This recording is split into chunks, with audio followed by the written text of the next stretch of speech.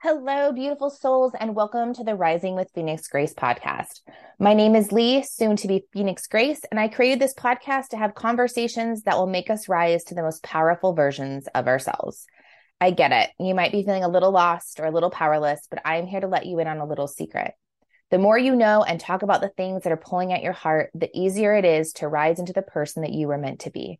And I know this because I've done it myself. So come along with me as we talk about resiliency, this crazy thing we call life, our bodies, our souls, and things that are just a little bit woo.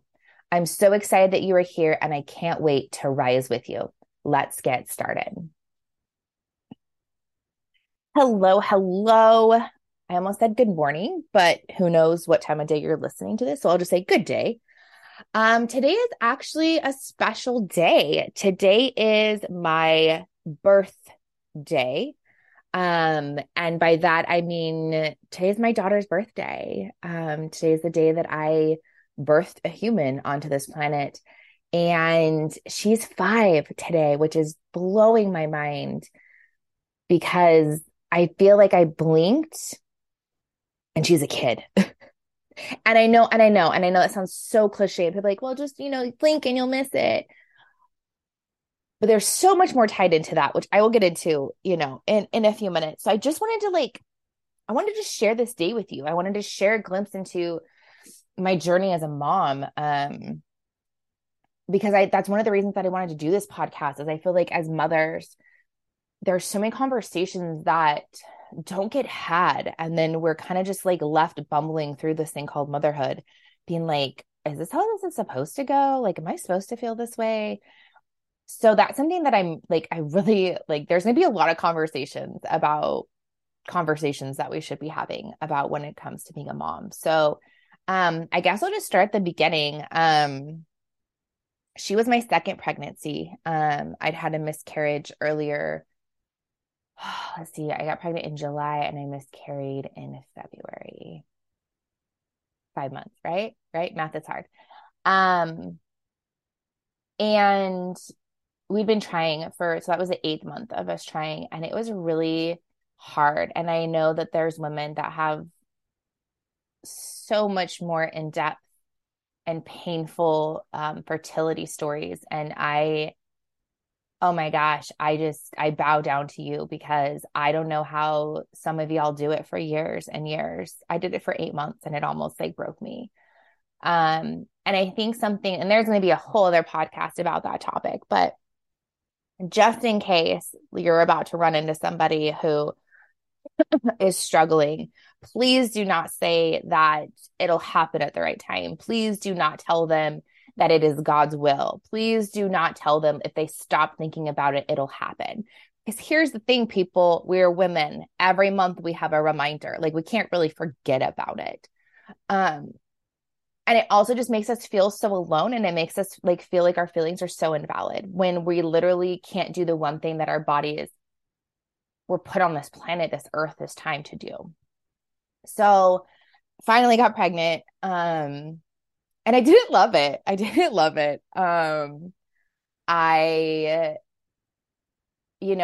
had been told my whole life, which this will be one of the things that I'll go into a couple more in a minute, but I'd been told my whole life by my mother that she loved being pregnant, that she would have been a surrogate because she loved it so much. And so it set this expectation of I was supposed to love being pregnant.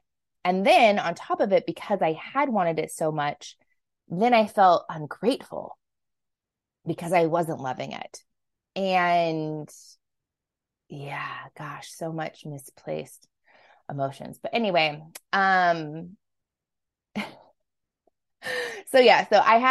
luckily I had a very healthy pregnancy. The only thing was she was just stubborn, and that should have told me everything I needed to know about my kid. But I was 42 weeks. I was 12 hours away from being induced when she finally decided to come into this world.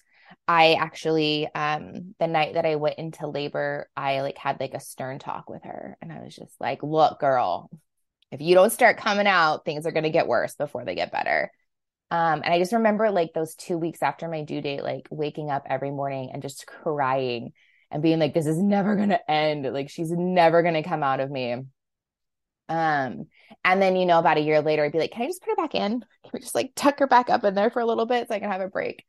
And I honestly, like, I was really fortunate enough to have like a really beautiful birth experience. I mean, it's still traumatic, but like I that'll be another podcast in itself. But I had an amazing doula who has since become like my sister.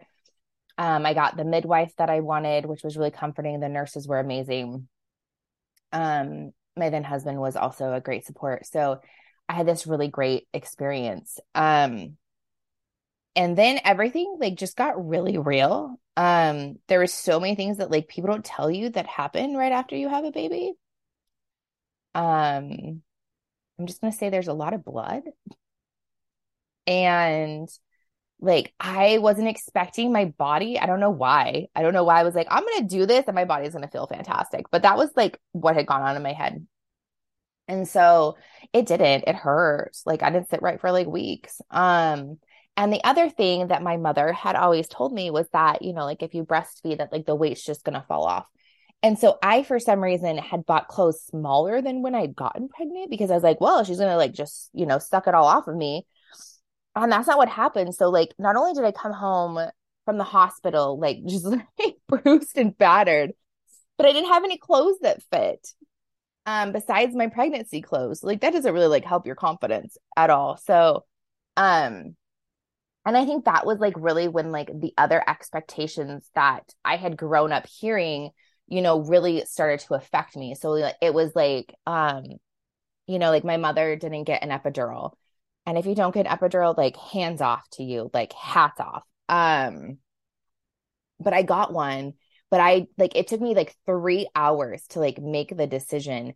Like I told Kwani first, I told my ex-husband first, and then I told my doula, and then I told my midwife because I didn't like I was like, no, like I got it, like this is what we're made to do, like I gotta do it, I gotta do it.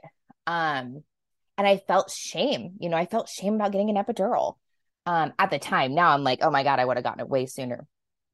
But you know, and then like my mom never used pacifiers and we never had bottles. And so when it was like I think it was like she was 10 days old and I like caved and gave her a pacifier and I was just like again filled with so much shame and you know because I was taught that you know pacifiers were for lazy parents and um yeah, you know, and the same with like breastfeeding, like, oh my God, it's beautiful. It's such a beautiful thing. And like, it's a painful thing. If none of y'all have ever done it before, or if this is a man listening to it, like that shit hurts. And no one tells you that. No one tells you that. Um, and like, I mean, you get used to the pain after a while, but like, I didn't enjoy it. Like, I did it, you know, and I'm glad that I did it, but like, I didn't enjoy it. And I felt guilt about that. And so it was just like all of these expectations or things or beliefs, other people's beliefs that had been thrown on me my whole life about what pregnancy and childbirth and, you know, like was supposed to be. And then you couple that with, you know, like just trying to learn how to be a mom while you're sleep deprived, while your relationships are changing, while everyone is only asking about the baby and nobody's asking about you. Um, you know, and it's like if I could go back, like when people would be like, oh, well, I'll come help, like I'll hold the baby, you know, like I'd be like, no, you can do my dishes or you can do some laundry or pretty much anything other than hold the baby because like I got that. I can do that. And I just remember feeling like so like isolated, you know, and like having to put on this like really like brave face of like everything's fine. I'm fine. She's fine. Everything's fine. And I do appreciate how the human body adjusts to the lack of sleep. Like now, when my daughter has like a rough night when she's sick or something, and we only sleep for like 3 hours at a time, and she wakes up like I am, it's like a train hit me the next day. But during that time, like I do remember, like I actually functioned decently well. Um, but yeah, it's a blur, you know, and it's like she has been strong-willed since the day she came out, and it's been really enlightening and really healing for me because I feel like I'm really triggered by a lot of things because I feel like me and her are the same. And I'm fighting against how I was mothered and what I thought would be normal and what I thought was acceptable and what I thought was okay. And I'm trying so hard to do it differently and to be the kind of mother that like I needed. And like having a girl that is such a free spirit, I think having her be such a free spirit, coupled with like just being in like flat out survival mode has made me like a really chill mom. And I mean that in the sense of like, she has a lot of freedom. So like she's been dressing herself since she was like 2.5. And like I don't argue with her about it. I don't argue with her about her clothes. She wears makeup all the time. And sometimes it's like someone got super drunk and then they just decided to like paint somebody's face. But like, you know what? She loves it. She rocks it and she feels good. And, you know, like I let her play in her socks outside. I let her get her clothes filthy dirty. Like there's so much that like I don't fight her on because A, I don't have the capacity, but also like appreciating her strong willed. Like I know it's not going to end well. But like it's also, you know, I think that's something else about this generation that I'm so grateful to be a part of is that we are having these conversations about healing generational trauma and not repeating what our parents did. And like, you know, like I remember growing up being like, when I'm a mom, I'm not going to do that to my kid. And, you know, my parents being like, oh, you just wait and see. And I'm actually living up to that. And I really love that I am actively trying every single day to do things differently than my parents did and to really honor her as her own person and show up for her as that, not what I hope she would be, not what I hope that she is, but like accepting her exactly as she is and trying to figure out the best way to support her. Um, Now I just, you know, that was a fun tangent to go off on. I was like looking at my notes, like what else I wanted to talk about. And I was sharing with a friend last night, you know, that I've been really emotional about this birthday. And I think part of it is that she's 5, like she is a child, you know, and especially I feel like the last like couple of months, it's just like been a switch went off and all of a sudden I have this child. And you know, and it's also really emotional because of, you know, like going through a divorce and like I didn't get to see her this morning because she's at her dad's house. And it's hard, you know. And so I was talking to my friend, my good friend last night about it, you know, and she was like, you know, here's the thing, like people don't talk enough about like how traumatizing becoming a mother is.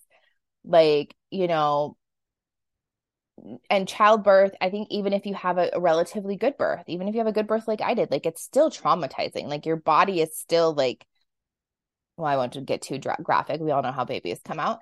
And, you know, like I can only imagine like a cesarean, like that's even more, you know, and then also just being thrust into, you know, like I think everyone at some point comments like, I can't believe they just like give us this baby and like we take it home. And so for me, you know, it's like all of a sudden you're just like, oh my gosh, you're just thrown into this situation.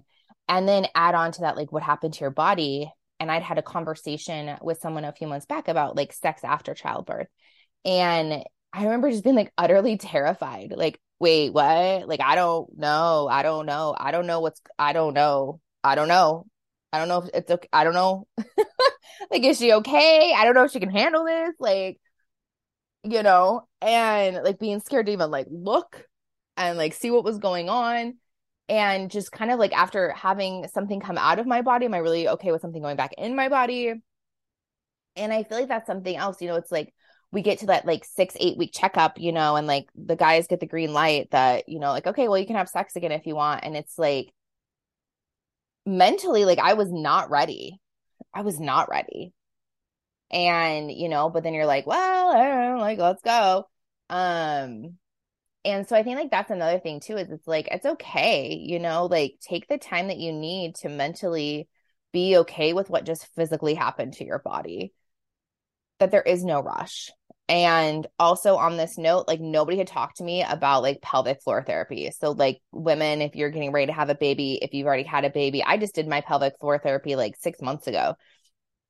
Like do it, you know, it's so important. And like people don't talk about it, which is just like mind blowing to me. So, but on to like some lighter things about motherhood, because I do want to like it to me, it's not all doom and gloom. You know, I feel like it's very like yin and yang. Like it's both parts. It's the hardness and the isolation and the loneliness, but it's also the joy and the giggles and the watching your little human become like a person with their personality and the silly things they say and the beautiful, absolutely just beautiful, literal way that they see the world. And I was thinking a lot about that because, when she was little and she was learning how to walk and run and, and play at the playground, it's like you're trying to protect them from hitting their head or like getting bumps and bruises and like hurting themselves physically. And now I'm trying to protect her from like heartbreak. And, like I feel like we've done a pretty good job of not giving her too many issues from the divorce. I'm sure that there will, of course, be something that has stuck that, like will need to be healed. Um, but just a couple weeks ago, our really close friends lost their dog, and we pretty much do everything together, especially the holidays. We spent every single holiday with this family. I was with my friend the day she brought home her puppy. So we came here first, and Keone met the puppy right away, and they were like best buds whenever we would go to their house. Um and I was sad, of course, like when he died, but then I was like, how do I tell her this? Like this is going to be her first loss. And I was just like so sick, like about like how I'm going to tell her this. And she's going to be so sad. And like, I don't want to see my baby girl sad. And, and so we sat down with her, and we told her and she was just very factual about it. She was like, okay, he died. Okay. Where is he now? And we're like, well, they buried him in the backyard. And she's like, okay, so like the worms are going to eat him. And I was like, yep. Yep. And he's going to go back to the earth from which he came. And she was like, okay. And she just like crawled in her chair and like finished her eggs. And me and her dad were looking at each other like, that's it, like, and then I was jealous of her because I was just like, oh my God, how beautiful would that be? Like, I would so enjoy experiencing a loss like that, literal, like, okay, all right, this is just what happens. She did get upset like later that night. It did kind of finally kick in. But like there's such great teachers of how like sometimes like they just see the world in this way that if you can pay attention, you can be with them, like it really does change the way you see the world. And there's been so many times where she's been like, Mom, what is this? Or what does this happen? And I'm like, you know what? I have no idea. Like, that is a fantastic question. Like, we just accept these things as truth, after a while and don't give things like certain thoughts anymore. And so for me, it's like, she is my greatest teacher. I mean, she's also like the hardest thing I've ever done, but she is my greatest teacher. And, even though it's hard and even though I've had my hard days, like the mama bear instincts are so real. When she was 3 months old, I was at one of my best friend's weddings. I was carrying her, I was walking, and my shoe caught a ledge and I fell. And I literally broke the fall with my face to a chair in order to protect her.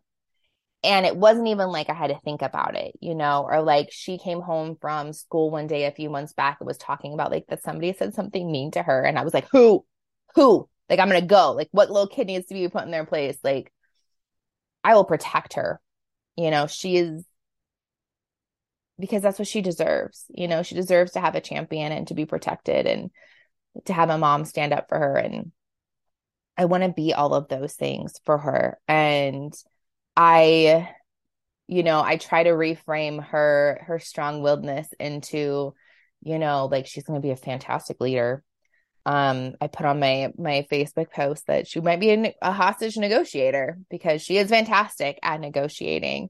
But I love it. Like, I love that she, sometimes she can actually apply reason to like what she's asking. And I'm like, dang it. Why? Okay. Why am I saying no? That's a really great question, kid. And yeah, so that's my journeyhood with motherhood. Can you tell that it's first thing in the morning? I'm only like halfway through my coffee. I don't know. I wanted to talk about her today and yeah, she's the best and the hardest thing that I will ever do. And I feel like if you're a mom that you understand what that means. Um, and if you're a mom and like you're not feeling the best about it, if it's a really hard day when this is finding you, like it's okay. It's okay to not always love it. It really is. And there's going to be so much more conversations to come about this because I felt so alone for so long with the hard thoughts. And maybe that's another reason that I'm actually able to enjoy her now is because I've been having these conversations for a while now. And it's cleared up some mental space from all of the guilt and the shame and all of that that I thought that I like had to feel. Um, but yeah, so that's a little bit of a story about how I am a mom and how I became a mom. And yeah, so thank you for sharing my birthday with me. And I hope that whenever and wherever this finds you, that you have a wonderful rest of your day. Thank you so much for being here with me. And until next time.